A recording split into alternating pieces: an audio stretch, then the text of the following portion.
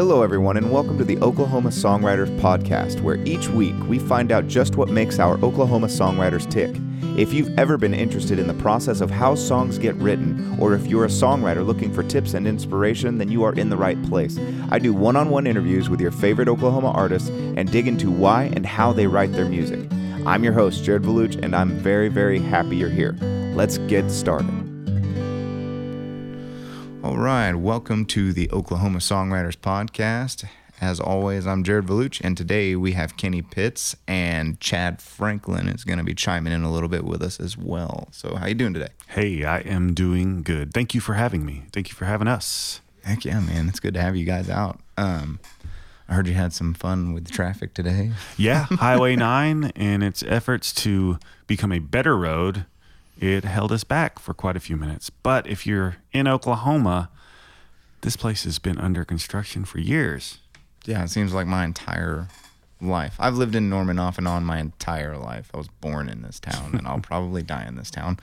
But ever since I can even remember anything, there's been so much work being done on these stupid highways. And that's a positive, people, for those out in podcast land. We're talking great about Oklahoma. We're talking about progress. Yes. So don't go telling ODOT we said anything. Pursuit of whatever. Just slowing me down. So you were running around today putting up flyers, Yeah, right? putting up flyers down in Shawnee, Oklahoma, my hometown. We've put them up around the city, put up a few in Norman already. We'll put a few more up today. And yeah, we're getting ready for VZDs on September 14th for the CD release show. Kenny Pitts and the Raging Peacemakers. Awesome. And I have gotten a preview of this record, you guys, and it is fantastic. The quality of sound, the production, the music is amazing. You're going to get a little sneak preview of one of his songs, My June, at the end of this episode. So I hope you guys will listen to that and Please do. very much so look forward to their release on September 14th. Yep. All right. So tell us a little bit about yourself. A little bit about myself. I grew up in Shawnee, Oklahoma, so I'm an Okie. I moved out there when I was 7. I was born in California. So born in the Bay Area, California, Fremont, Hayward area, for those who might be familiar with that. But I am an Okie. To some people, I do have an accent. To some people, I don't. So it just depends how far away I am from Oklahoma. If I'm all the way in California, they think I have an accent. Oh, yeah. Maybe if I'm in Montana, I don't have an accent. Right. I don't know. But Yankee. Yeah, it's crazy. Depending on where you're at. yeah, I'm in the middle of just about every spectrum there is. Political, religion, soft drinks. Oh, man. I'm a Pepsi guy, unfortunately. I go both ways. People hate me for it. There's a lot of hatred for Pepsi out there. There is. It's craziness. So, yeah, you grew up in Shawnee. Mm-hmm. What was that like? Growing up in Shawnee was great. Made a lot of friends there. It's interesting because Shawnee has grown a lot. Speaking of progress in Oklahoma. Yeah, I'm there not that often, but every time I'm there, it's like ballooning up and expanding like crazy. Yeah, with the Grand Casino and a lot of the casinos there, the tribes are doing great things for the community, and they're really growing up and helping the overall community. So I think it's a great thing. And moved there when I was 7 from the Bay Area, so that was a big change. The one thing I knew as a 7-year-old was, why does everything close at 6 p.m. or 5 p.m. when that didn't happen down in California? Yeah. Man, small town life. Or was small town life. Now it's a big town. Yep. And now things stay open till 10. It's beautiful. Yep. So I guess you went to high school and all that stuff? Yeah. Shawnee High School and Shawnee Wolves. And the bassist, Wade, he went to Shawnee also. Awesome. And yeah, went there. And then I went to college down in ECU, down in Ada, which I have a song called Ada too. I write what I know. So nice, I write what I think I know. Yeah, I blew a full ride offer from ECU. When I was 19 years old, I thought I was... Man, when you think you're something special and you're really not. Yeah. To discover you're perfectly average. Hey, you're special. You have this great podcast. Yeah, now I can talk about how dumb I was. It's beautiful. Sorry, ECU. You guys were going to do great things for me, and I just let it go. It's never too late. You could do like a Billy Madison thing with college. I could. Use that GI Bill and get back out there. So yeah, like when did you start writing music? Well, I started writing music in college. It's interesting. I only started playing guitar at 17 years old. Nice. So I'd only been playing like a year or so before I wrote, but I'd always had a creative bone. And, I talk about this sometimes. I don't talk about it a lot. But as a kid, I think I had a lot more insecurities. And so I wish I would have started that earlier. I wish I would have started other things earlier. Even when I first started playing guitar, other friends who played in the area. And now that I look back, there was a lot of people who played music, and they said, "Hey, Kenny, come play with us." And I thought I was so bad that I didn't want to play with them. Looking back now, and this is what I'd like to say to anybody in music, especially since we're talking about music. But when you're starting out, play with everybody you can, even if you think you're not good enough to play with them, because you will only get better. I held off that for quite a few years, for a long time, and I wish I would have played with everybody who asked, because you just learn things, you get better. You learn their styles that they're learning. You just learn teamwork and all kinds of things. So, I wish I would have done that, but I didn't start writing songs until in the words. I'd always created riffs. I remember riffs that I got on my first amp because it was a new sound. It had a chorus effect, and I remember the riff I was making on that and the things I made. But writing songs and actually creating the storytelling, it was probably about after my first or second year, into my second year of college. And I don't know what started that fire. I think I just had to get it out, and I didn't know why. After my first year of college, my mom died. I don't know how that relates, but I know it did.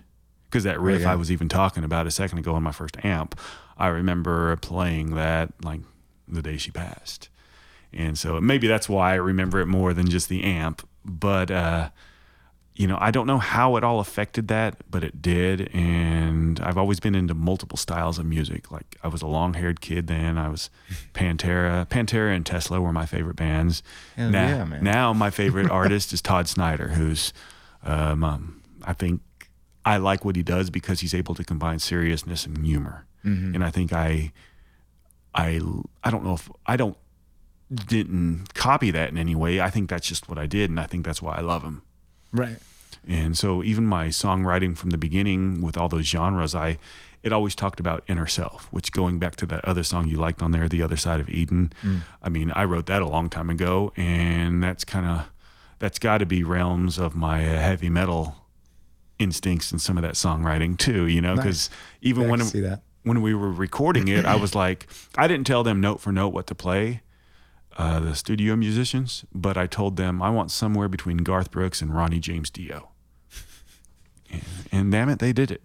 That's beautiful, man. Yeah, I've seen a really common theme. You were talking about, you were writing within like the first year or two of you picking up the guitar, and probably because that stuff was always in you, like you said, but with your mother passing, man, I've found that with almost all of us, it seems like the pain or something, just artists in general, we're pretty sensitive to the outside world.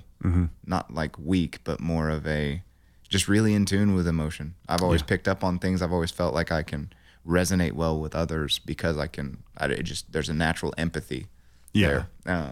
And that was one of these things that the pain and just emotions act as a compressor on your creativity. And so when you have something to say, like in a situation like that, you may have not even written specifically about your mother at that time, but the pain of that situation, the heaviness of that is enough to just clamp down on you and create this like chamber of like creativity that bursts out of you. Yeah.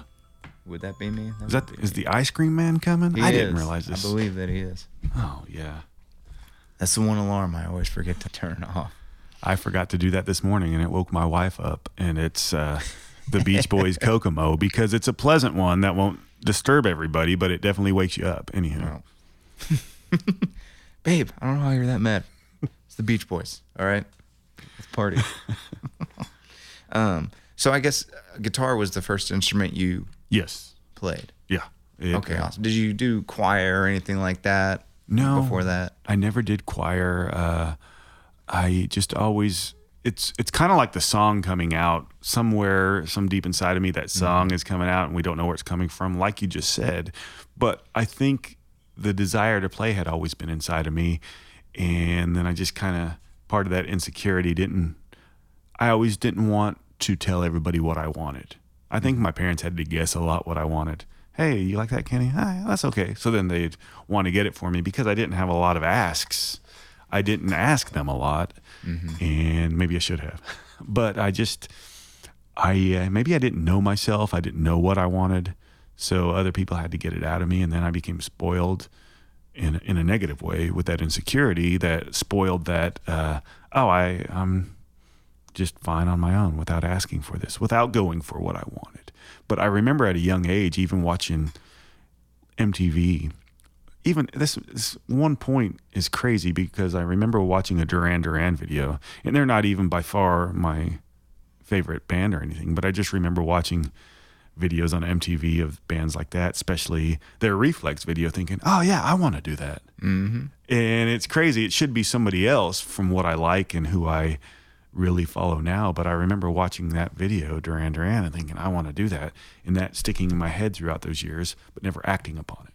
Watching shows about people who are into music and my love for acting too.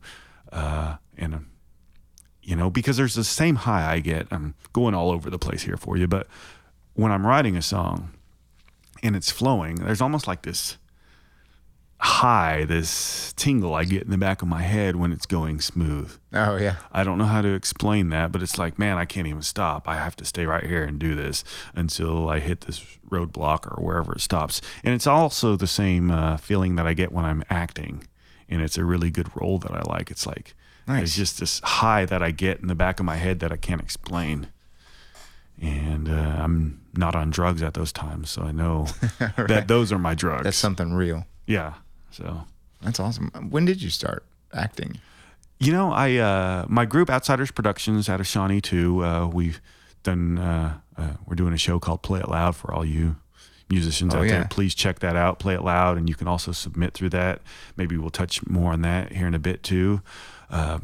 But I've been acting since college, and I did one play in college. Realized I wasn't a play guy, and I did a lot of video acting with friends, and then my buddies who are also part of Outsiders Productions, the majority of them, Adam Hampton and Jason Alexander, they also went to ECU. Ah, nice. And we all missed you, Jared. Yeah, could have been there, man. Dang it. And we just started acting. I acted in a lot of people's projects. Even when I wasn't in their classes, I'd go and act. And then we got out of college and started doing Outsiders production stuff, and always acted within the group, and didn't need to do any of that professionally. Didn't have headshots, didn't have any of that, because we cast ourselves within. And right. It was only till about 2 or 3 years ago that I did the routine, got the headshots, got the resume and the agent, and started doing more commercials. And but just been acting since college. Since do I want to put a time frame to limit me, or do we want the world to think I'm young and immortal? But since 2000, before the 2000s when I was in college, and I always loved that. And here's a trivia bit for you. If you watched the Thunder games and you saw that commercial with the father and his son shooting the rocket off into space, I'm the dad in that video. Rock on. There it is. So my thousands of dollars are coming in weekly. Not Rocket Dad. Sorry, Elton. Oh man, yeah, that's a good one. So when did you actually start performing then? I started performing in the early 2000s. There was probably 1 or 2 gigs in college that, there was one thing, extracurricular group called ECU Rock Ensemble, and we had one gig, and we played Mustang Sally. Yeah. We played the Paul McCartney and Guns N' Roses. What is that? What did they do together? No, not together, but they covered the Beatles or McCartney song. I'll Okay. What'd you do, Axel? When you got a job to do, you got to do it well. You got to give the other brother hell. Chad's going to chime in. I can feel it. Live and Let Die. Yes. Hey, yeah. And if you called in, you win $1,000 to guess that. Live and Let Die, we did that, and, a couple others. And I remember I played the G chord, I think all the way through Live and Let Die. I didn't know what I was doing. And then we had this other thing called Tiger Tangles where me and this other guy, and I'm going deep here. I shouldn't even mention these. Me and this other guy named Tyler, we called ourselves, and I wasn't even singing then. I was just playing because God forbid I sang then, but I wouldn't let myself do it. And so we did I Just Want to Fly by Sugar Ray. And I was so nervous doing that. It was crazy. Just 2 chords, an extra 3 chord every now and then.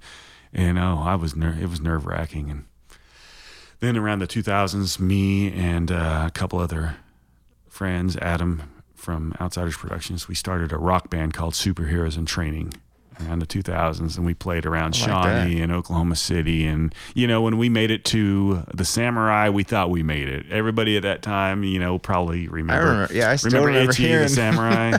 We thought we made it, and we just... We're here. We played Teddy's Battle of the Bands, and that's where I met Aaron Newman back then. He's playing. He was booking some stuff, and he got us onto that. And it's cool how the community is sticking together after all this time. And there's a lot of people I knew back then, and it's really cool to see them. But Superheroes in Training, we started playing around, and then that fizzled out. The band broke up, and basically right after the band broke up, we started Outsiders Productions. Oh, okay. Started working on films.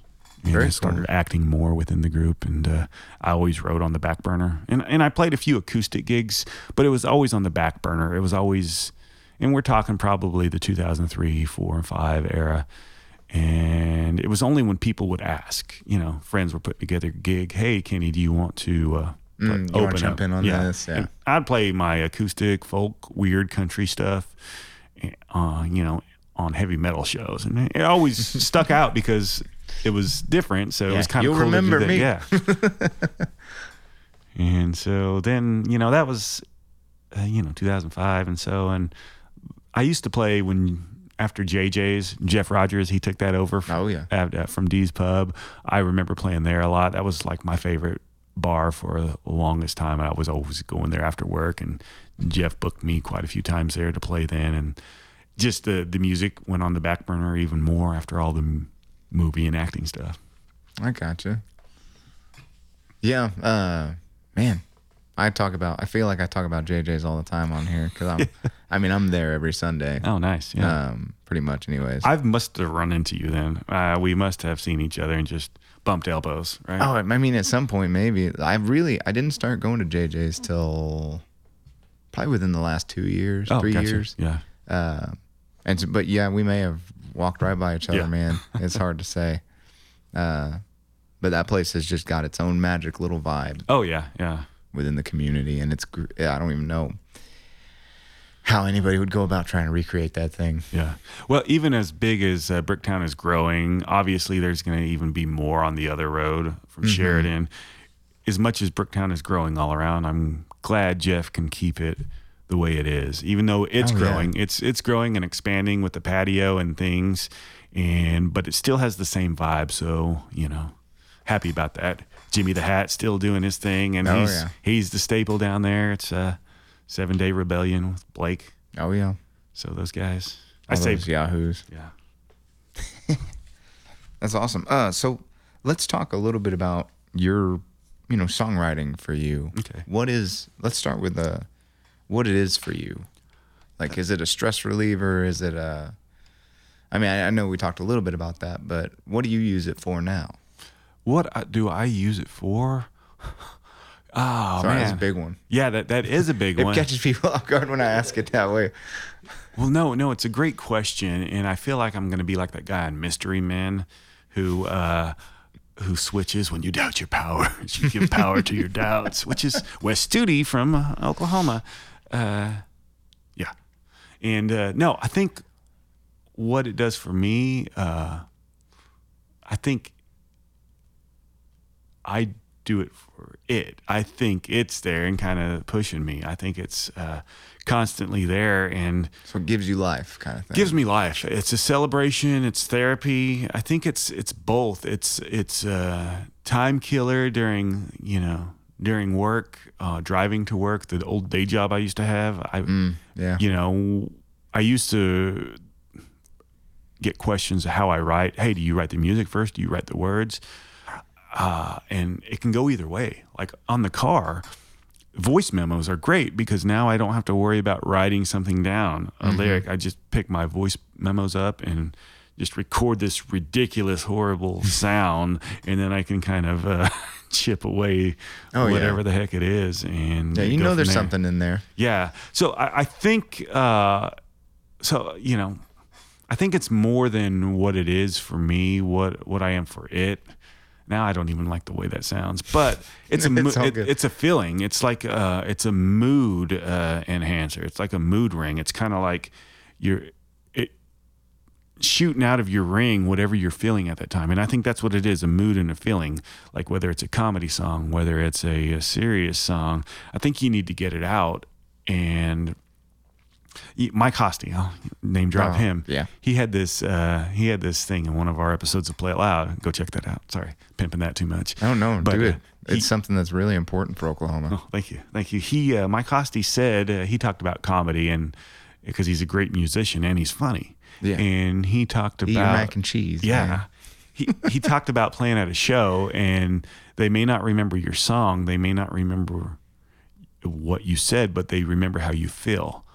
And I think that's what you're doing inside yourself when you're writing a song. Mm-hmm. You're remembering how you feel and you're writing it down. So songwriting is kind of like waking up and trying to remember the dream that you can't remember. I don't know if I've really ever thought about that before now, but it's what you're doing is you're a filter. It could even be psychic. You could even be channeling what your soul is trying to tell you. Yeah. And that's why maybe the first draft is not right, because you're trying to remember that feeling that just came to you, but it's probably not just coming to you. It's probably been inside of you, and now you're reminding yourself that you had that feeling. I like that. I think that's where I'm coming from. Yeah. And I think all my songs are one song in the end, and I'm just writing each part to it in different areas. There you go. I like that too. So I don't know. Maybe I'm doing that, or maybe I don't know what the hell I'm doing, and I'm just spitting out lyrics. Homie, I'm with you. No, something you said really reminds me of something that I try to remember. And for any aspiring artists out there, you need to remember. And you actually probably understand this a little more in depth than most, being that you're an actor. How important it is how you make that audience feel. Mm-hmm. They may not remember your words. They may not remember the tunes, but they might remember. Everybody remembers how you made them feel in that moment. And that's something that's huge, because I remember I feel like every artist goes through this phase of like, I hate that, I have to write. Everybody asks me why I write sad songs. And then they want you to do more upbeat stuff, because people want to forget their problems. They don't come to you so they can feel worse. And it's but it's this thing where, whether you want to be or not, if you're out there playing in front of people, that's your job, is to help. You're there to serve. And if you can remember that you're actually there to serve, not just to be served. You're not there to just play your music. You're there to make other people feel better, or to feel what they need to feel. So it's very much so a show. It's very much so something for other people. And I'm going to add to that, because you're truly acting when you're up there. Even if you're yourself, even if you say you're not, you're playing that persona that is you. Like pro wrestling, I use this as an example of entertainment a lot. The people who are the best pro wrestlers are the ones who use the gimmick that's closest to themselves. So in music, it's kind of reverse. You're playing yourself, but you have to perform for these people, and you're not letting them in on every part of your life. No. With your songs, you're letting them into a lot of it, but you are performing and you have a persona. Even if you don't realize that, you're still acting a little bit. And I can't explain that because some people will be like, no. But the best actors are the ones who do it natural. Yeah, you're accentuating the best part of yourself. Yes. And you take it to another level. That's how I always think about it. I'm like, I know that I have to be myself on stage. I know that I can't. Well, like this podcast, for instance, I'm not acting right now, but I'm trying to bring the best side of myself to these interviews to draw the best effect and create something that people actually want to listen to. Yeah. So it's never a thing where I'm never bullshitting anybody, but I'm always trying to like bring an energy and a life and give my spirit and my energy away to people. And that's because that's what they came for. Yeah. So if the record button was not on right now, we would be saying different things. We wouldn't be having certain filters on. When you're in front of your grandma, you don't say the same things that you say at JJ's Alley. No, grandma doesn't hear the word bullshit. Yeah. So you're acting, and which one is real though? No. Which is the more real you? Is the one who wouldn't say the things in front of your grandma the real you, or you at JJ's Alley? Which is the real you? Maybe they both are the real you, and you choose to pick who's going to be on that microphone at that time. Yeah. And maybe that's why we're all convoluted and confused at times, because we say we're one way when we're the other way, and then we go back and forth. Yeah. It's getting deep in here. And that's why songs change attitudes whenever you play it at one gig or the next. And because you may be grandma's boy at one, you may be bar boy at the other, and you might have just watched an episode of Friends and be influenced by that. Now you're Friends boy. Nice. I don't know. I like it. So you kind of touched on this already, but so your musical kind of writing process is however it comes out of you at the moment. It's not any kind of strict regiment or anything like that. No. One thing that I wonder, like, do you have a weird thing, or something that makes you unique about the way you write, or do you feel like there is a different thing that you do that maybe other people don't do? Or I don't know about that. I think there might be. I think one of the things I do, and I'll preface it with saying I'm not reinventing the wheel. I'm not doing anything new. Even with the full band, it's just like, we're playing country and adding rock to it. For years, everybody was saying hey, we're doing something new and we're doing this, and nah, that ain't new. But I wanted to say that about that. Not making fun of that, because there's a time and place for everything, but I don't know if I'm doing anything new. But one of the things that I do with the songwriting, and even in any group setting that I'm with, or even just talking, figuring something out, I brainstorm the shit out of things. And when I brainstorm the shit out of things, there's a lot of shit that comes out. Yeah. And I'm not afraid of that. Some people don't know how to deal with that with me, because why did Kenny just talk about a donkey and an igloo right there? What does that mean? But I like to brainstorm things. See, even in just talking about it, you're like, where the hell did that come from?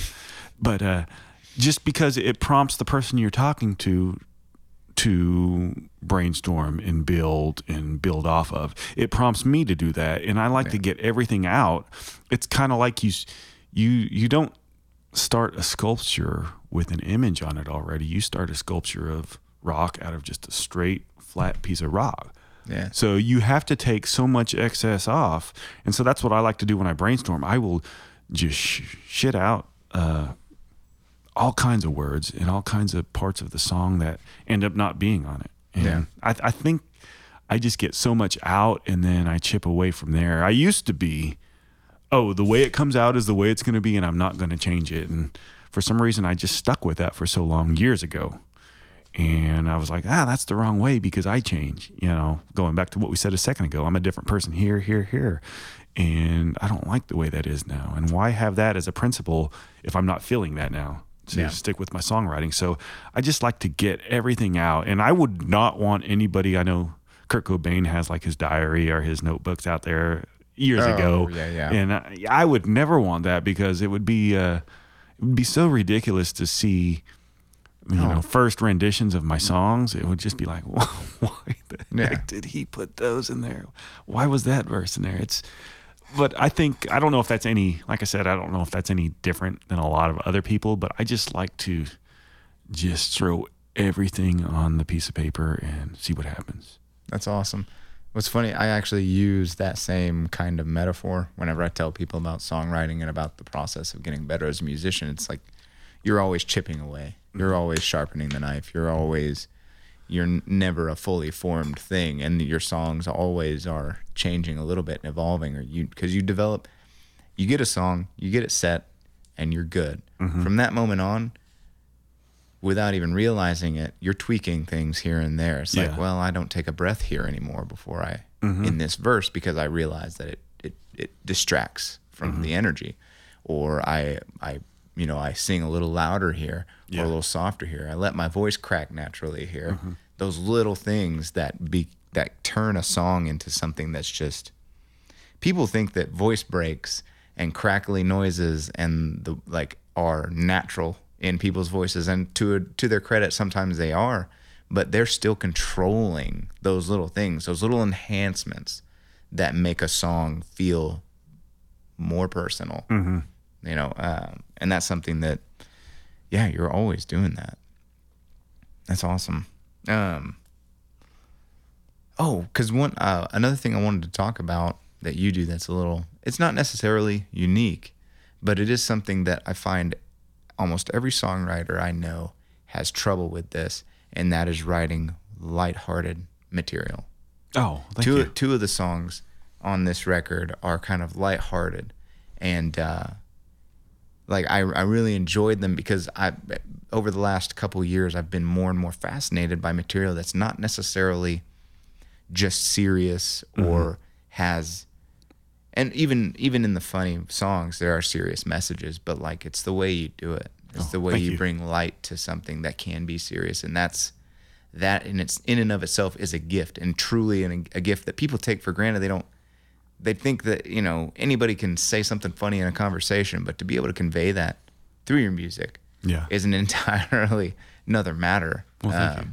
And so, how do you when you go to a song and you tell yourself we're gonna make the Donkey Igloo song, how do you develop that, and what is your process for something when your desire is to make it lighthearted or to make it more entertaining and not just like a serious sentimental message or something? Oh, that's interesting. And you made me even think about the song I have on there, Cage Fighter, which is a humorous song. It's hilarious. I loved it. Yeah.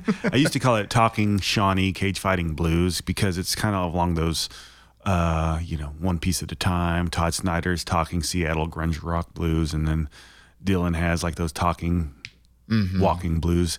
And it's not a blues song, but that's just what they called it for some of those folk songs that are like that. But it's a true story. My friend, buddy from the Outsiders Productions, Adam, and that's the same guy, host Play Aloud. We were at a bar one night, and this cage fighter wanted to start fighting with him. And even before the song, I had my issues with the classic person who wears Tap Out and the Affliction t-shirt. Nothing wrong with any of those, but when they're combined with the bully mentality that I see a lot in some of the small towns, then that's problematic and humorous. So, but this guy wanted to start a fight with my friend, and his other friend was with him, and all the other friend was saying, he's just a cage fighter. He's had a rough week, and he's just trying to let off some steam. And we're like, and I remember saying, me and my friends, we're not fighters. We don't care. And so, but it was just the other cage fighter guy didn't care. And then we looked over there, and after it was settled down before we left, he's still in the bar, and he's kind of working on moves on his friend on the other side of the bar, arm bars and stuff, standing up. And I'm like, oh, this is ridiculous. And I didn't plan on writing the song that night. It just came out later on. And how can it not? Yeah. And what's funny is that same D-bag cage fighter, I remember seeing him the very next morning with his grandma at the Golden Corral. He went and eaten, and I don't know why that was funny to me, because everybody should eat at the Golden Corral with their grandma, but just seeing him, and he just had a Tap Out tattoo on his neck. That's true. And he had the Affliction shirt. And that's a commitment right there. And you know, but the funny thing about that song is people who do have tap out tattoos like the song that aren't bullies. They're like, oh man, I even got this tap out tattoo. And well, a lot of people are capable of laughing at themselves and understanding that at a point in their lives, they too were douchebags. I mean, I've been a douchebag. I have a full sleeve of tattoos, so I get it. But the chorus on that song, it came out all very quick. You know, if you're going to live in this town of mine, it was basically the true comedic take on that. And you know, I don't even know if I initially wrote it as a comedy, going back to just throwing it all out there, brainstorming it out. I remember it just came out. If you're going to live in this town of mine, you got to be tough and advertise. And then as it came along, obviously it was going to be comedic. And what's funny about that is I've made these video teasers for the songs coming out, and the one for Cage Fighter, so it shows the chorus. And that's the first haters I've got online talking about that. One of them was like, I looked on his page and it was like he's this punk metalhead guy. Oh. But what he posted on that, he was like, I hate when this fucking shit comes across my page.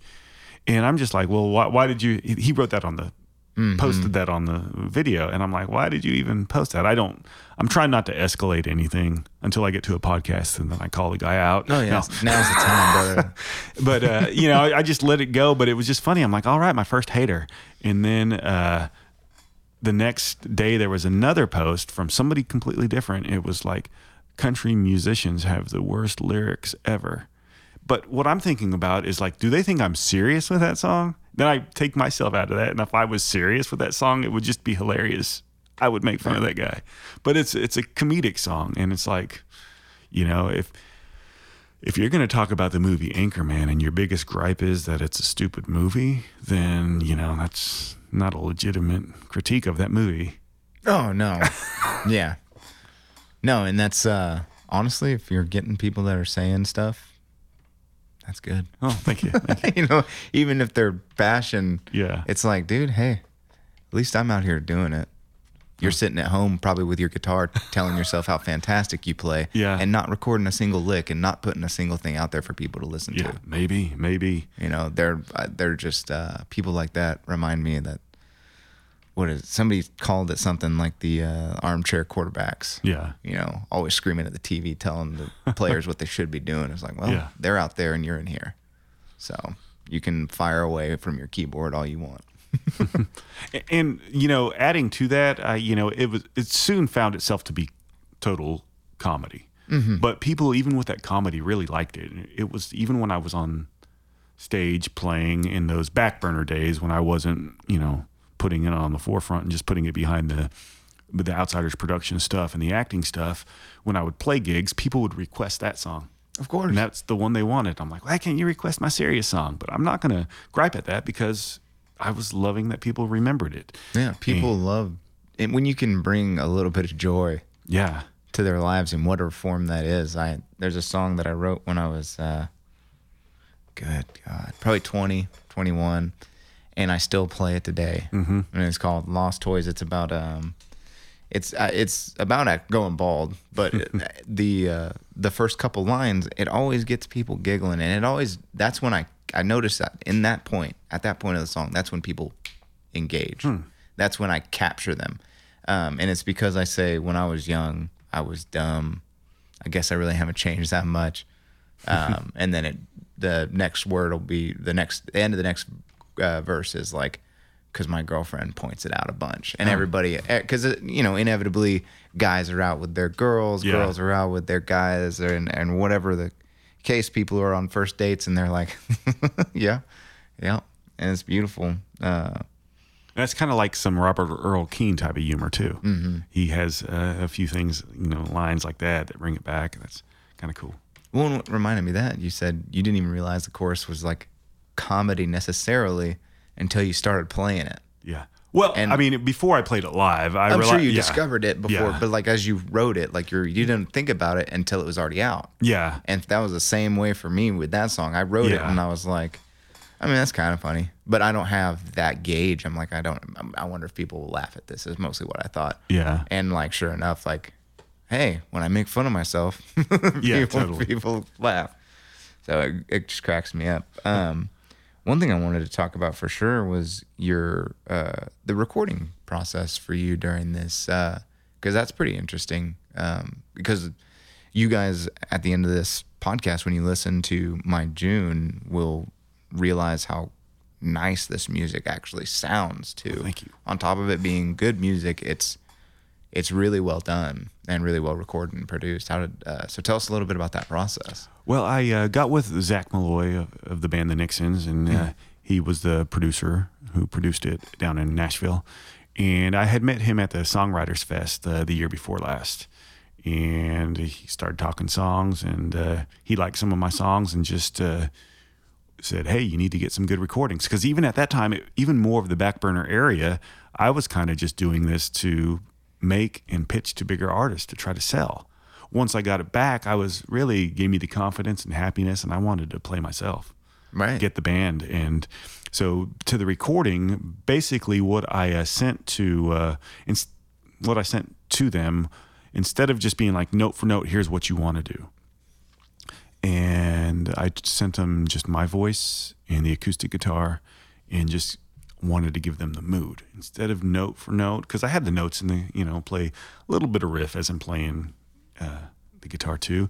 I sent them mood, and I was like, I told them this was like, I wish I had that note here, like a country ballad mixed in with almost a power ballad type of feel, and even like a modern, like hitting three areas: power ballad, that classic 90s, 80s country feel, and even a modern Howie Day type of feel too, which I wanted, which I don't have a lot of acoustic in it. But that's kind of what I sent them, and I wish I had the other notes to tell you guys. But, and I told them what it was about too, to give them the idea of... So you did all this remote. Basically, did you send them tracks? Yeah, I sent them those 2 tracks, and then I went down and spent a week down and recorded it with them. And, they had a mandolin player, banjo, lead guitar, slide, drums. And these studio musicians were just so awesome. He put together a great team. And I remember My June was the first one we recorded. And I remember being in the recording booth, because the only other time that I have played My June, this is interesting, and this will be a funny thing with other than a bass and a guitar, was old school. What's that bar that's on the corner of Paseos, a little bit northeast? Is it the Rooster?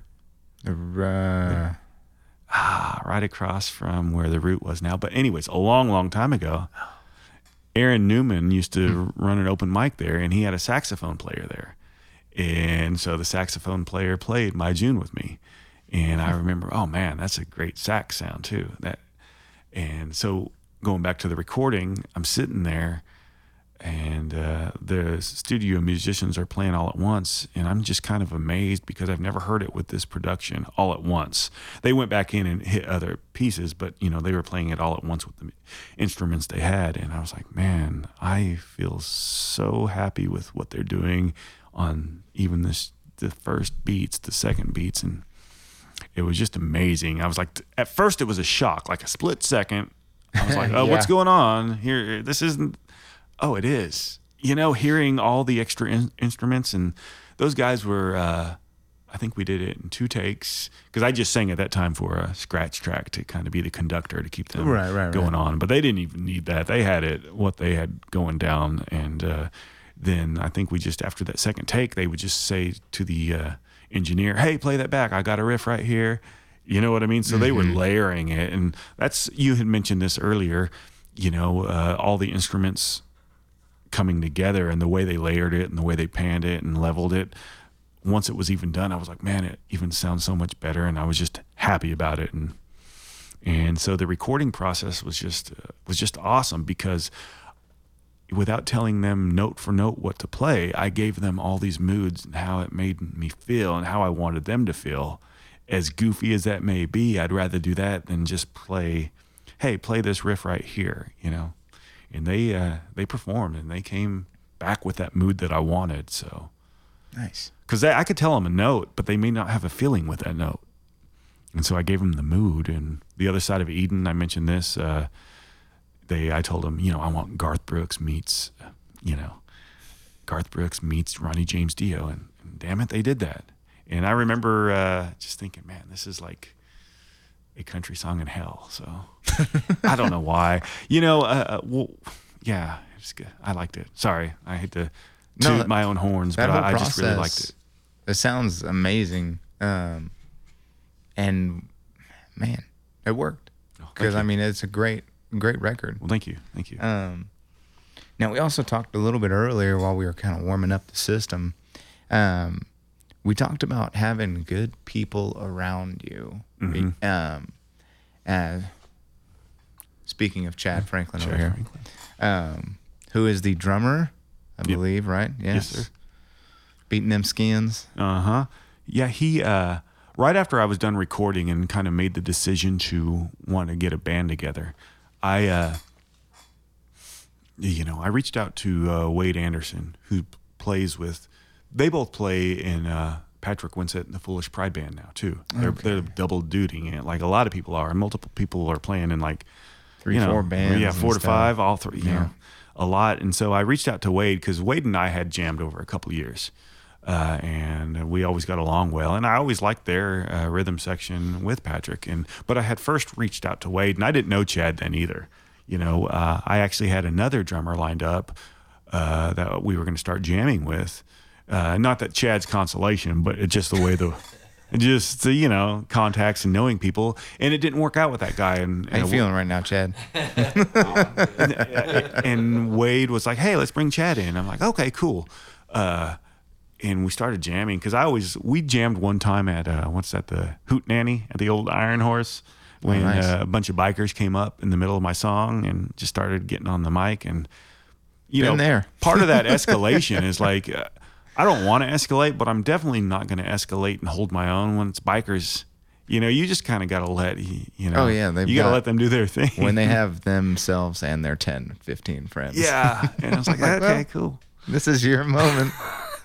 But we had played before, and I'd always loved the way they backed with Patrick Winsett's band too, and they had just this powerful sound. And so I was like, hell yeah, bring Chad along. And we started jamming, and then Wade brought his brother Russell in, who is just this really, he's new to playing. He hasn't really played a lot of gigs, but he's very flashy and blues oriented. And we just did a cover of Voodoo Child at a Woodstock Festival 2 weeks ago, and he killed it. And he brings this, I bring I don't know, singer-songwriter folk rock type of feel to it, and Russell brings a blues, just flashy, awesome guitar, and Wade and Chad, they bring this just solid, almost a cross between like that old school Alabama feel type of just this strong, not that we sound like Alabama, but this strong backing of this pounding, in your face. I mean, that awesome is the sound. backbone, man. Finding good bass players, finding good drummers is probably one of the hardest things to do. I mean, you can throw a rock and find a guitar player. No offense, guys. You're all fantastic. Ouch. But I mean, everybody, kids grow up thinking, man, I want to be a lead guitar player. I've always been probably most jealous of bass players. Yeah. Because drummers, man, you guys got your work cut out for you. You're working your asses off back there. And the bass players, yes, you guys are working your asses off, but you get to enjoy the show. Yeah. The bass players get to just enjoy the show and groove, man. Mm-hmm. And I've really first noticed that with Dave Matthews Band guy. Mm-hmm. Because if you ever watch any live show, any live concert with him, he's just walking around back there. Yeah. He's like, I know nobody sees me. Yeah. And you can see him really he struts around on stage in between like Carter and Dave, and he's just like, yeah. Oh yeah, the sax player. Yeah. Yes. And he's just having a good time, and I'm like, man. So I've always been jealous of that because, I mean, with as much work as everybody in the band does, I will say, being the lead guy, being the lead singer, being the personality in front of the band is that spotlight is it's a rough place to be, you know. You gotta, right. It's like working on the race car versus being the guy that has to drive the damn thing. Yeah. You know, there's just a lot of pressure up there, man. And you forget things. Like, I'll go back to Chad since he's here, and if he wasn't, but he keeps things together. Like, he'll remember things on the album that I'd forgotten on the record. Hey, remember we did this note here? And I'm like, oh yeah, we did that. There's that pause here. And so, you know, especially playing live, man, you be in the moment and forget things. And well, yeah, that's the other huge benefit, because you got Chad back here keeping you on track. Yeah. Whenever you miss a step or whatever it is, because you're thinking about, you know, oh man, I need to say this thing, or I need to do whatever. Especially when interacting with the crowd and stuff, like they keep stuff going, man. Yeah. You can't. There's just no show without it. I wish he could tell me when I need to put my capo on. Sometimes I'll forget to put the capo on. And well, it's only happened once at the Norman Music Fest, our very first gig. They took a chance on us and let us play, so it was kind of an honor to play Blue Bonnet, Norman Music Fest. But our very last song, I forgot to put the capo on. And I'm like, why are these guys not sounding? Why are they in the wrong key? What are you doing? And it was me the whole time. It was me. Man. But we recovered. Yeah, we've all been there. It sucks. Sucks to be wrong out in front. Oh, man, I love it. So let's talk about My June a little bit. Let's talk about your writing process for that. How did that song kind of come about? And then tell us the story behind it. Okay. I'll tell you, I was living in Midwest City at some apartments. And I was watching an interview, a documentary about Johnny Cash. And it was Christofferson talking. That's Chris Christofferson, not to be confused with Cornelius Christofferson, the other guy. But it was Chris Christofferson, and he was talking about Johnny Cash. And he said these words that Johnny Cash could have done it life, basically, everything he did. He could have done it without the booze. He could have done it without the drugs. He could have done it without the music. Without all the craziness, but he couldn't have done it without June. And so I wrote that song that night, all in one sitting, and it just came out. And since then, you know, it's been a lot of my friends think that's one of my best ones too, that they like, that they request. I hate when people say that. Hey, a lot of people tell me it's not a pyramid scheme. But a lot of my friends had requested it.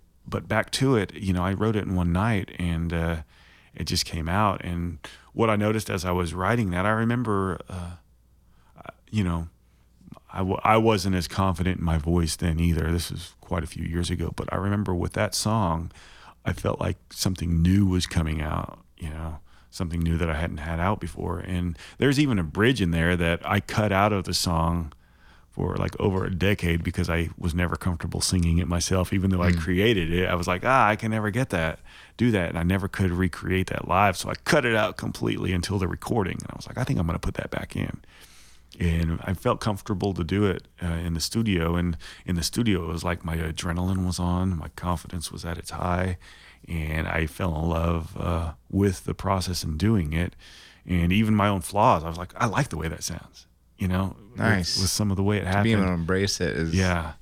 And so the My June came out, and all in one night. And, you know, it just, it means a lot because, you know, it's tied in with me too. I was one of those, I didn't talk about dating and things a lot. I was kind of the perpetual single guy. And I didn't like to talk about my personal life. So that was probably my biggest talk about love life in song, and I'm more of a private guy. And I think that's why, going back to what you said about humor, why I might be inclined to do it well is because I think I tried to woo the world with comedy. And as I got older, I'm like, I need to stop that as much because I'm coming off like a dipshit. But I can't help it. Funniness comes out of me sometimes, a little bit too much. But back to My June again. it was probably a little more honest than I'd had prior to that, as far as the songs I played in front of people.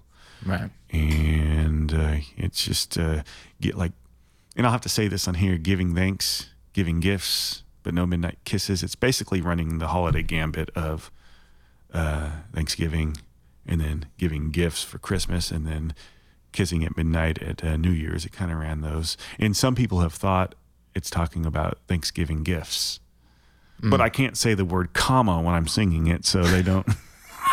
Maybe we'll start that. I don't know that there's a comma in it. So some of the songwriting in there, I was like, oh, I never thought about that, because I knew what it meant. Sometimes when you know what something means, sometimes it doesn't matter what you intended. And I learned this at a seminar, and learned this term or saying at a seminar in Dead Center Film Festival like a decade ago. But it doesn't matter what you intended. What matters is what it's become. And I think that rings true with any form of entertainment or art that's out there. It doesn't matter what you meant it to be. What now matters is what it means to people. And I remember somebody listening to that song and saying, "Oh, that's so sad, Kenny."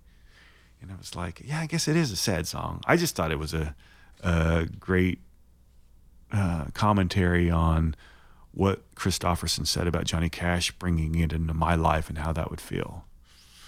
And yeah, that's kind of the process that happened with that song. And in my mind, I think of, it wasn't even snowing at the time I wrote it, but I think that I'm in a cabin in the snow when that song is on.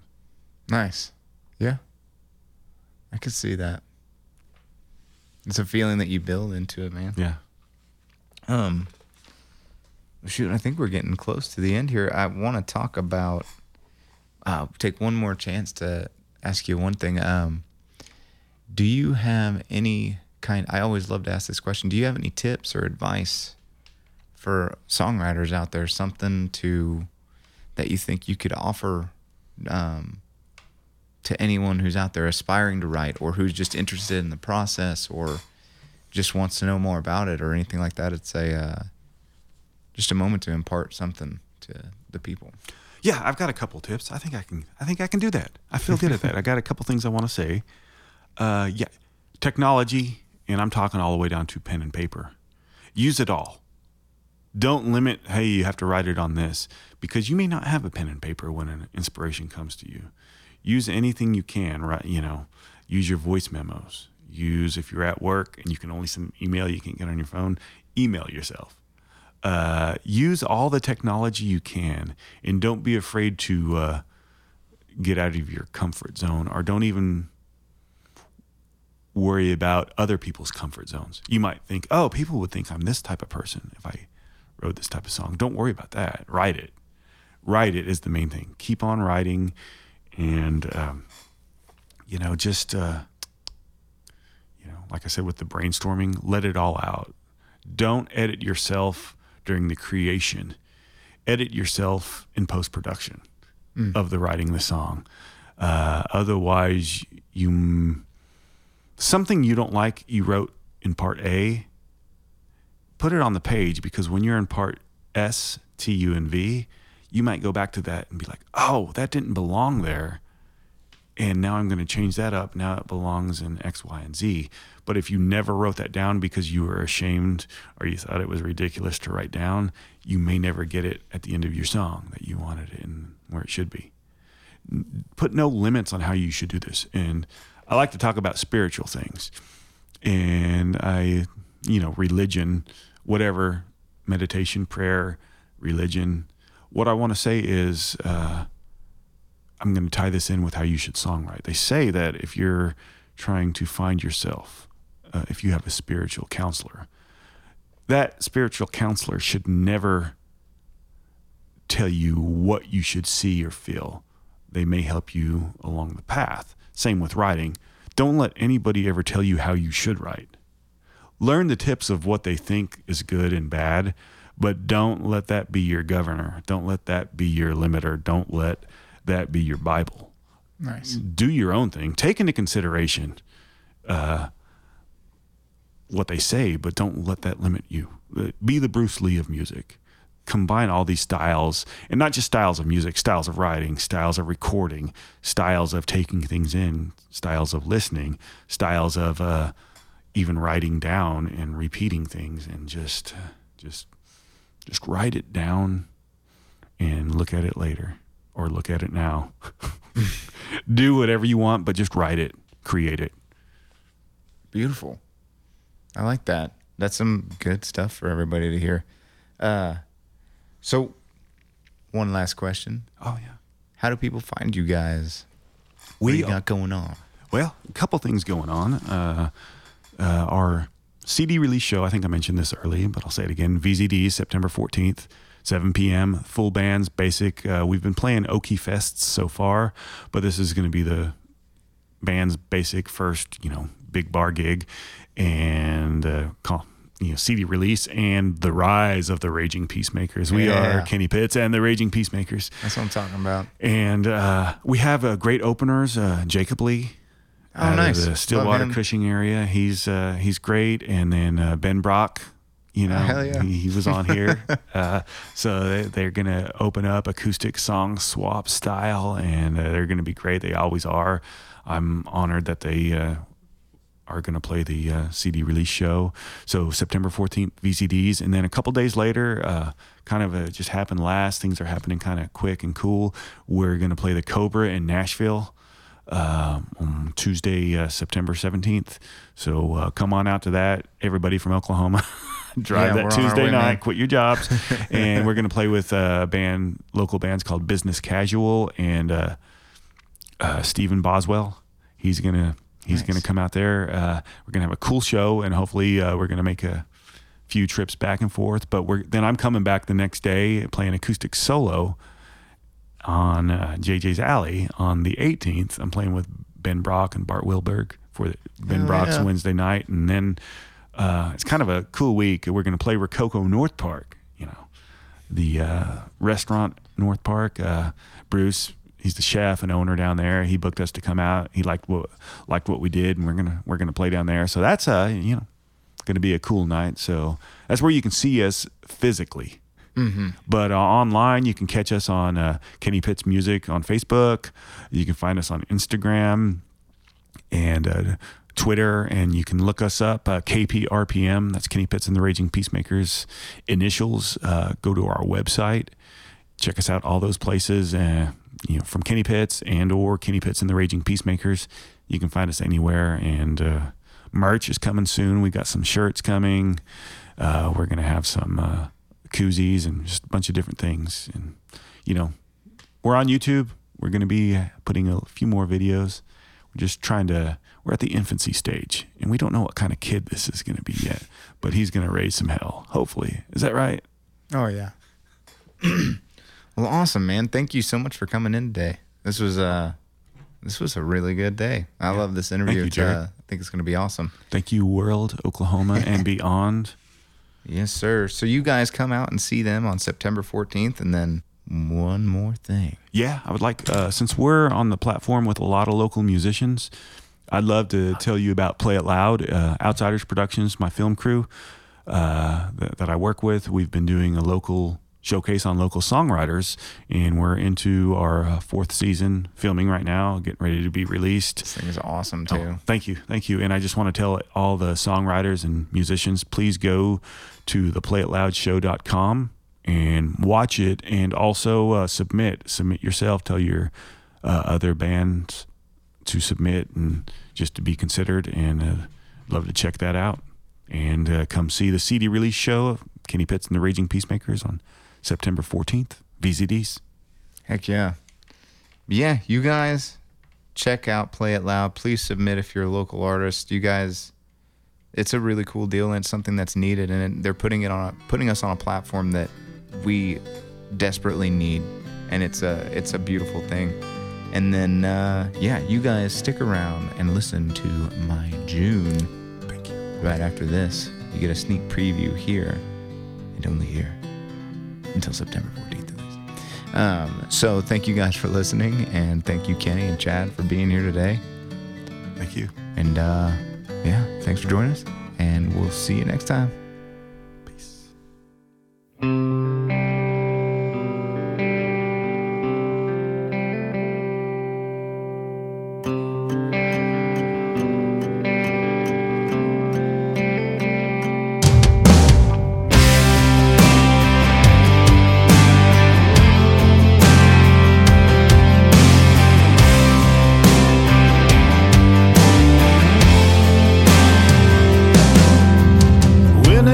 woman comes and I'm just wasted, waiting on my chance to see her son, slipping into my dark depression. And I wonder if my June will ever come. I wonder if my June will ever come.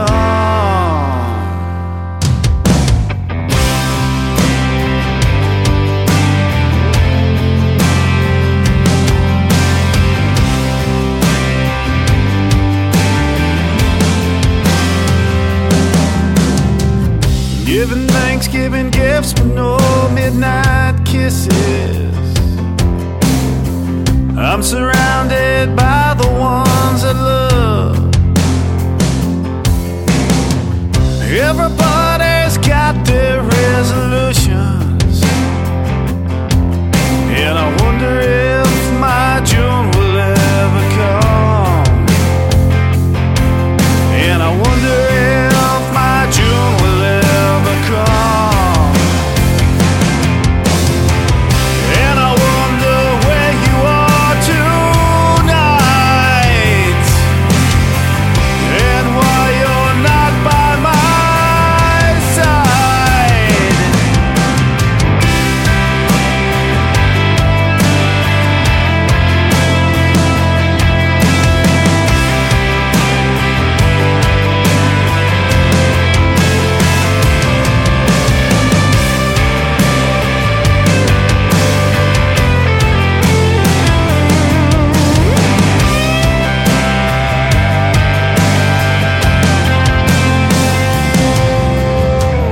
I can often feel you in the distance,